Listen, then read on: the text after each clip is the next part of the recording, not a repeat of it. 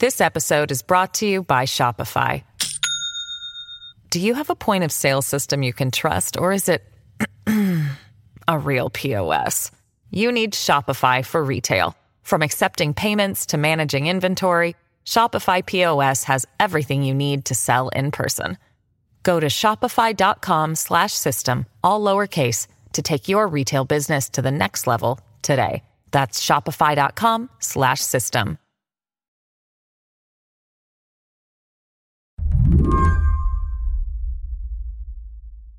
Earlier this week, President Biden and the Vice President, Kamala Harris, gave these deeply weird speeches in Georgia.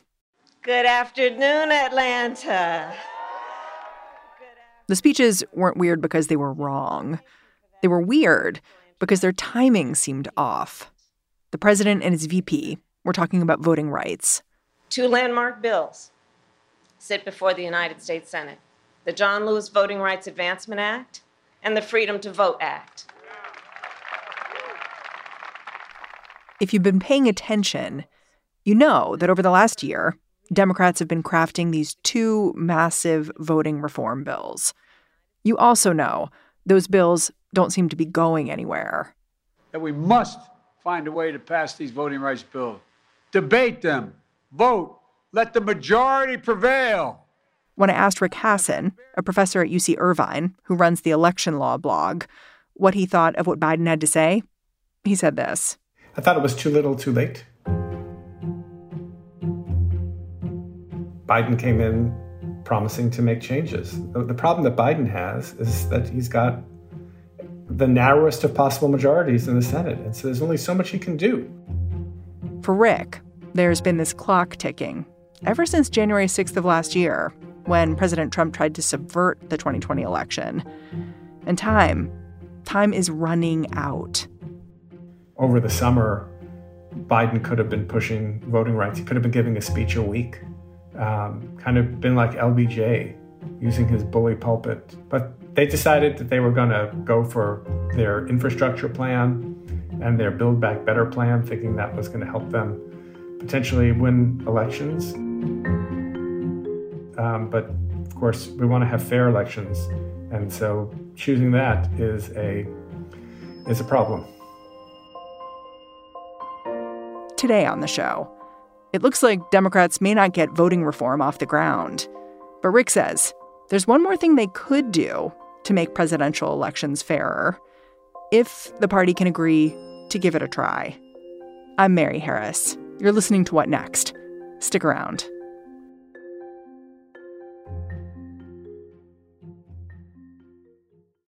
This episode is brought to you by Discover.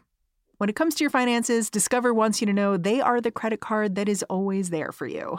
With 24/7 U.S.-based live customer service, everyone has the option to talk to a real person anytime, day or night. Yep, that means no more waiting for, quote, normal business hours just to get a hold of someone. We are talking real service from real people whenever you need it. Get the customer service you deserve with Discover. Limitations apply. See terms at discover.com/creditcard. There are a few things that bug Rick Hasen about all the talk about voting reform on Capitol Hill. First off, there's the issue of how these laws are going to pass, because right now senators would need to get rid of the filibuster to jam them through.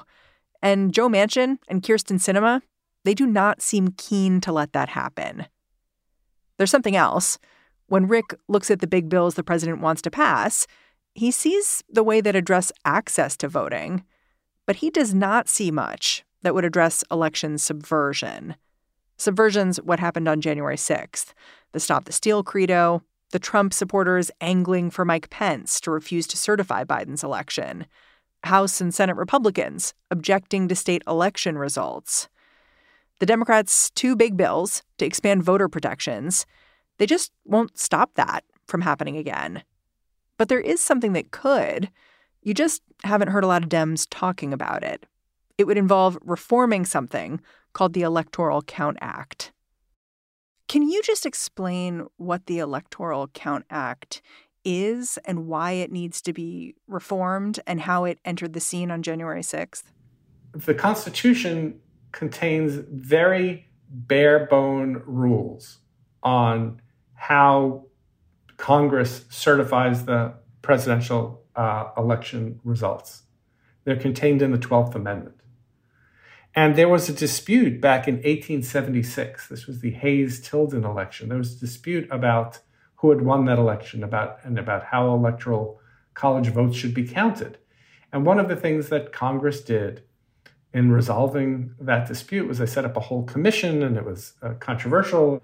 But one of the things that came in the aftermath was this law called the Electoral Count Act, which sets out many of the rules that apply to how it is that Congress counts the votes. A little structure. A little structure, but written in a very unclear and somewhat contradictory language. I remember back in 2020, I was sitting in a room with a bunch of law professors. We were having a little informal conference talking about, well, could we all agree on what the Electoral Count Act means so that, in the event that there's a dispute at some point down the line, we kind of have put out there what we think the rules should be. And we couldn't, because it's so poorly written and it's so full of unclear language that it's a mess. So what did that mean on January 6th? So, for example, the Electoral Count Act doesn't explicitly say, hey, the vice president can't just see some votes, throw them out, and not present them to Congress. But that's exactly what Trump tried to get Mike Pence to do. And so maybe it would be useful to fix the Electoral Count Act to do things and say, like, the vice president can't do that. And states can't just say, if they don't like the results, oh, it's been a failed election. And we saw this beginning shortly after November 3rd, after the election, Trump trying to get state legislatures to send in their own slates of electors for him.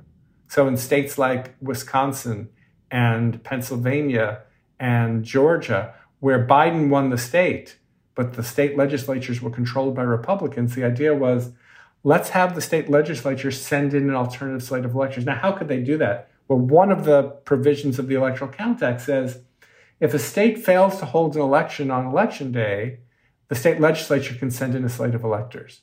And so the kind of cockamamie theory that Trump was pushing was, well, there was so much fraud or irregularity in how these states conducted their elections that the state legislature can step in and send in its own slate of electors. The end game was either to have Trump declare the winner, or there's a part of the 12th Amendment that says, if nobody gets a majority of electoral college votes, then we conduct a kind of a backup election called a contingent election. And that is where the House of Representatives chooses the president. And each state delegation, rather than each representative, gets one vote.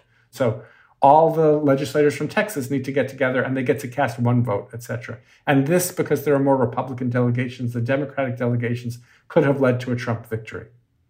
Could you compare what it would be like to revise the Electoral Count Act to some of the bigger bills that we've been talking about? Right. So I think the first thing to say is these two things are separate, right? One is dealing with one set of problems and the other is dealing with another set of problems.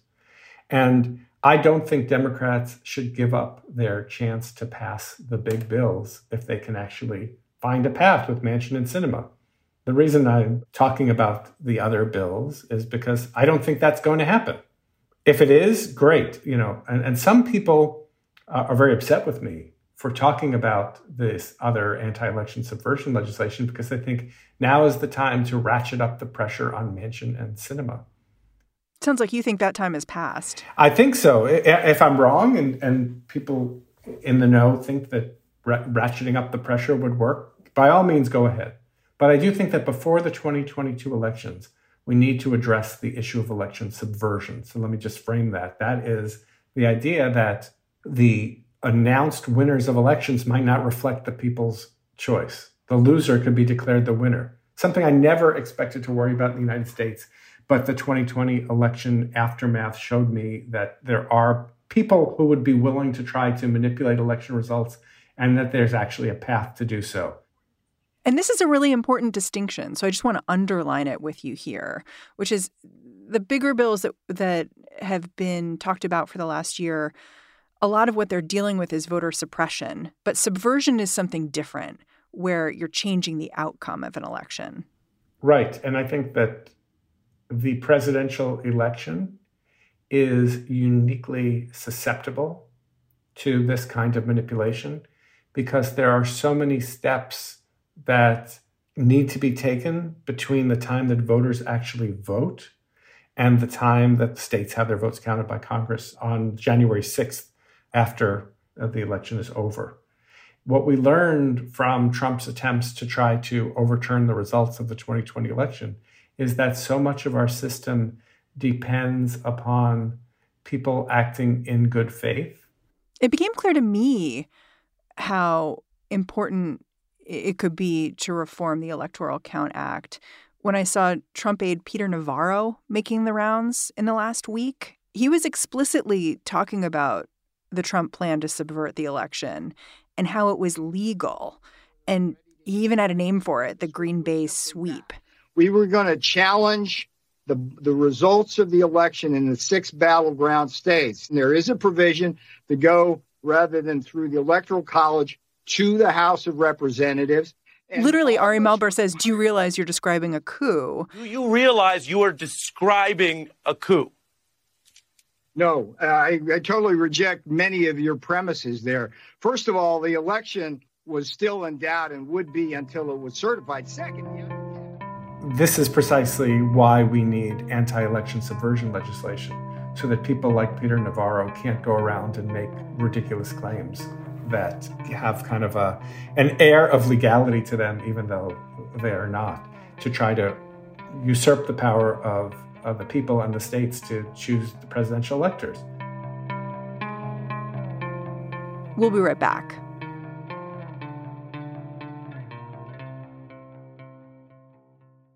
This episode is brought to you by Shopify. Do you have a point of sale system you can trust, or is it a real POS? You need Shopify for retail. From accepting payments to managing inventory, Shopify POS has everything you need to sell in person. Go to shopify.com/system, all lowercase, to take your retail business to the next level today. That's shopify.com/system. This podcast is sponsored by Ramp. Are you the decision maker in your company? Consider this. For the first time in decades, there's a better option for a corporate card and spend management platform. Meet Ramp, the only corporate card and spend management system designed to help you spend less money so you can make more. Most corporate credit cards offer points as incentives, but those points amount to less than their worth in real cash value. Ramp's business cards offer you cash back, real money in your pocket. Plus, you control who spends what with each vendor. And Ramp's software collects and verifies receipts automatically, which means you'll stop wasteful spending and close your books in hours instead of days. Businesses that use Ramp add up to 5% to their bottom line the first year. If you're a decision maker, adding Ramp could be one of the best decisions you've ever made. And now get $250 when you join Ramp for free. Just go to ramp.com/easy. Ramp.com/easy. RAMP.com/easy. Cards issued by Sutton Bank and Celtic Bank, members FDIC. Terms and conditions apply.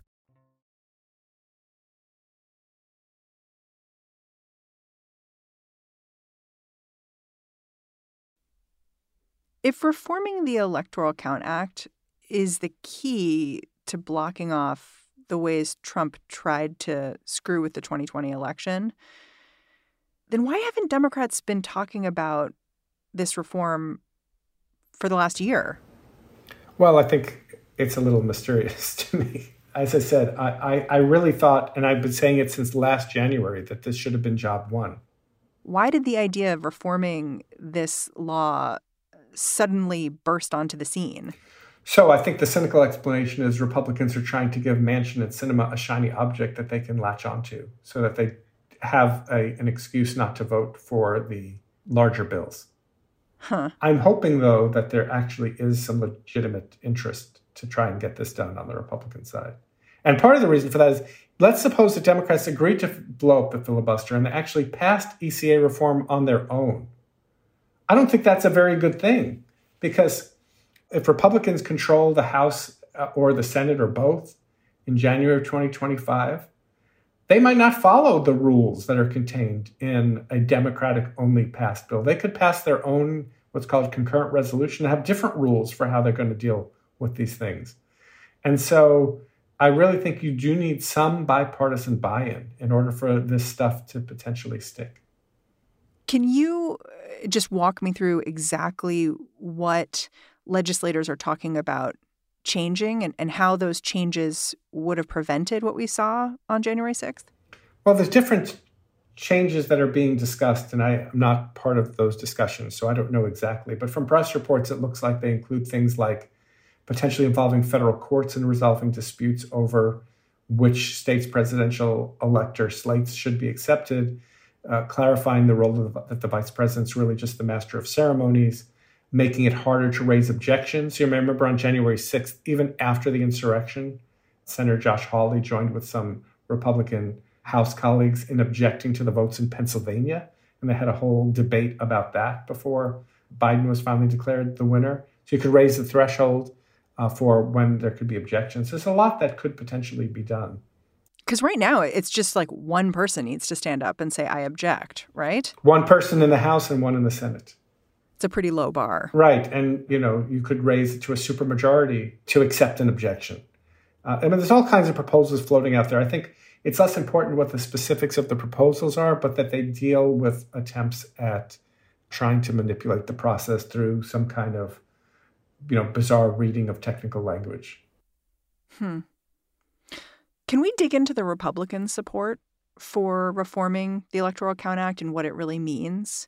You sort of scoffed at it a little bit and said, well, the cynical view is that this is just Republicans trying to give, Manchin and Sinema something to distract them. Like, well, we'll do this instead of those big bills that your colleagues want to sell you on.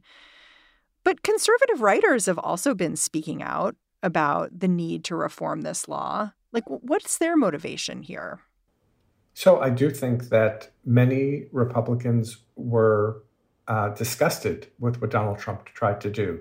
Some of them are afraid to say it, or some like Mitch McConnell said it at the time back in January of 2021, but they backed away because Trump is such a potent force. I mean, you pay a political price for jumping on this issue, but I think many Republicans think it's abhorrent. And if you're looking for kind of a self-interest point for favoring anti-election subversion legislation and fixing the Electoral Count Act in particular, it's going to be Vice President Kamala Harris who's going to be presiding over the Electoral College, the counting of the Electoral College slates in January of 2025. And so you might want to have something that reins her in so she doesn't try to reject votes. So the argument is this isn't about Trump. This is about preventing chaos on either side. Right. Everybody agrees who's studied this that the Electoral Count Act is not clearly written and that there's lots of room for manipulation. And now that we have seen in 2020 a path to try to have that manipulation, all the more reason we need to do something about it. It's not just, fanciful worrying about this. It's a real problem.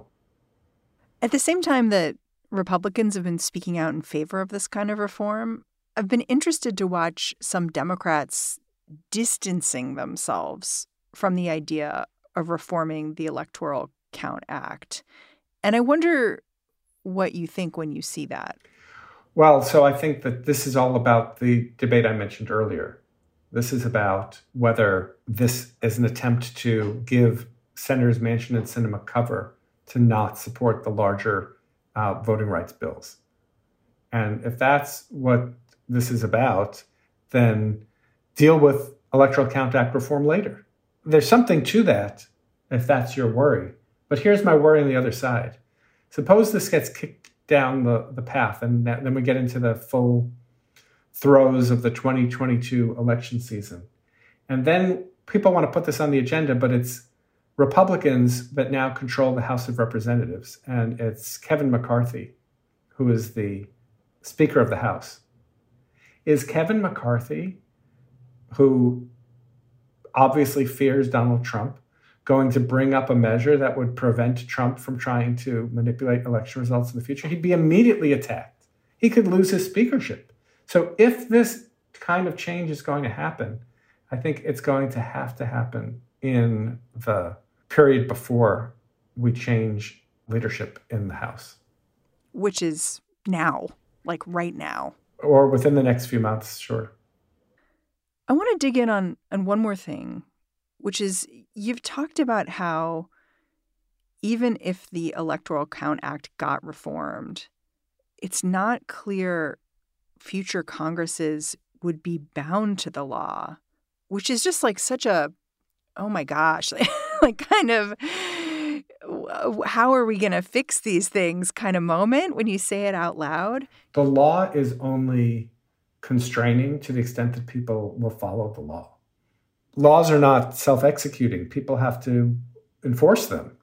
And there's nobody to enforce if Congress chooses to come up with a different set of rules or to ignore the rules. It's very likely when it comes to something like counting electoral college votes that the courts are going to stay out of it because they're going to see this as a political question that's really left to Congress. And so, we can't think of law as the only mechanism that we try to use to limit the potential for election subversion. We have to think about a popular movement, a cross-partisan, cross-group business organizations, labor unions, church groups, bar associations.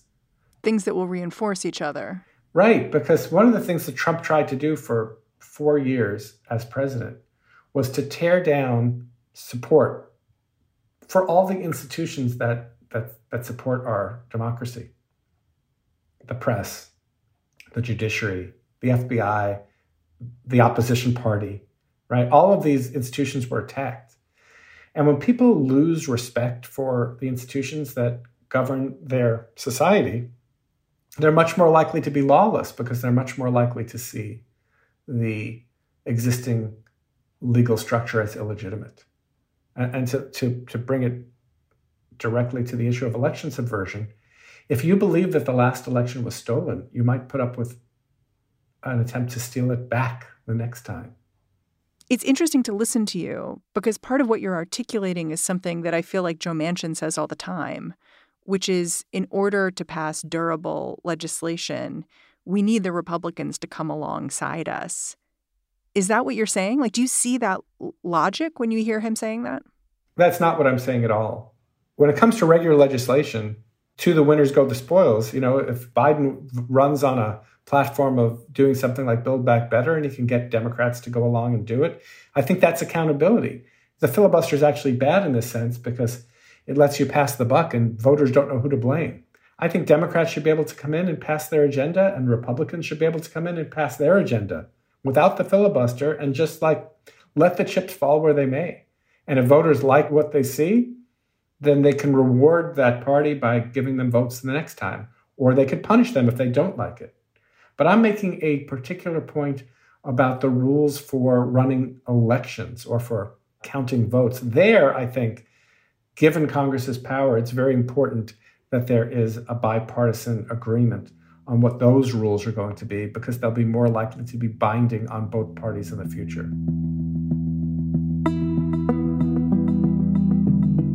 Rick Hasen, thank you so much for joining me. Thank you.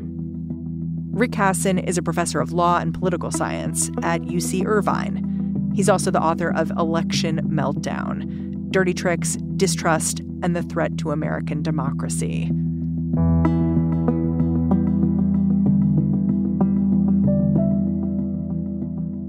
And that's our show. What Next is produced by Daniel Hewitt, Elena Schwartz, Carmel Delshad, and Mary Wilson. We are led by Allison Benedict and Alicia Montgomery. Check the feed tomorrow. Lizzie O'Leary is going to be here hosting What Next TBD. She is going to be looking into what's holding up a COVID-19 vaccine for the little kids. You're going to want to listen to that. All right, I'm Mary Harris. You can catch me on Twitter. I'm at Mary's Desk. I'll be back in your feed on Tuesday.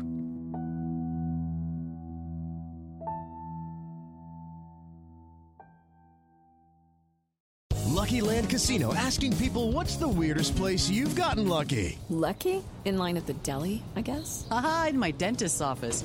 More than once, actually. Do I have to say? Yes, you do. In the car before my kids' PTA meeting. Really? Yes. Excuse me, what's the weirdest place you've gotten lucky? I never win and tell. Well, there you have it. You can get lucky anywhere, playing at LuckyLandSlots.com. Play for free right now. Are you feeling lucky? No purchase necessary. Void where prohibited by law. 18+. Terms and conditions apply. See website for details. Hi, this is Dahlia Lithwick, host of Slate's legal podcast, Amicus. If you're listening to this show, you might be interested in Amicus's live show that we're hosting in Washington, D.C. on Tuesday, May the 14th. My colleague, Mark Joseph Stern, and I will be talking to some amazing guests, including Sherrilyn Ifill and a sitting state Supreme Court justice, all about how originalism, a relatively recently invented way of interpreting the Constitution, has taken over the Supreme Court and radically reshaped the law.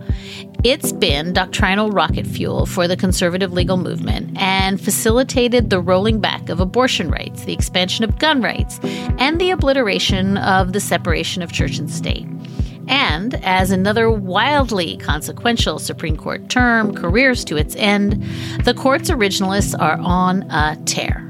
But there's something you can do about it, and we hope you'll join us in D.C.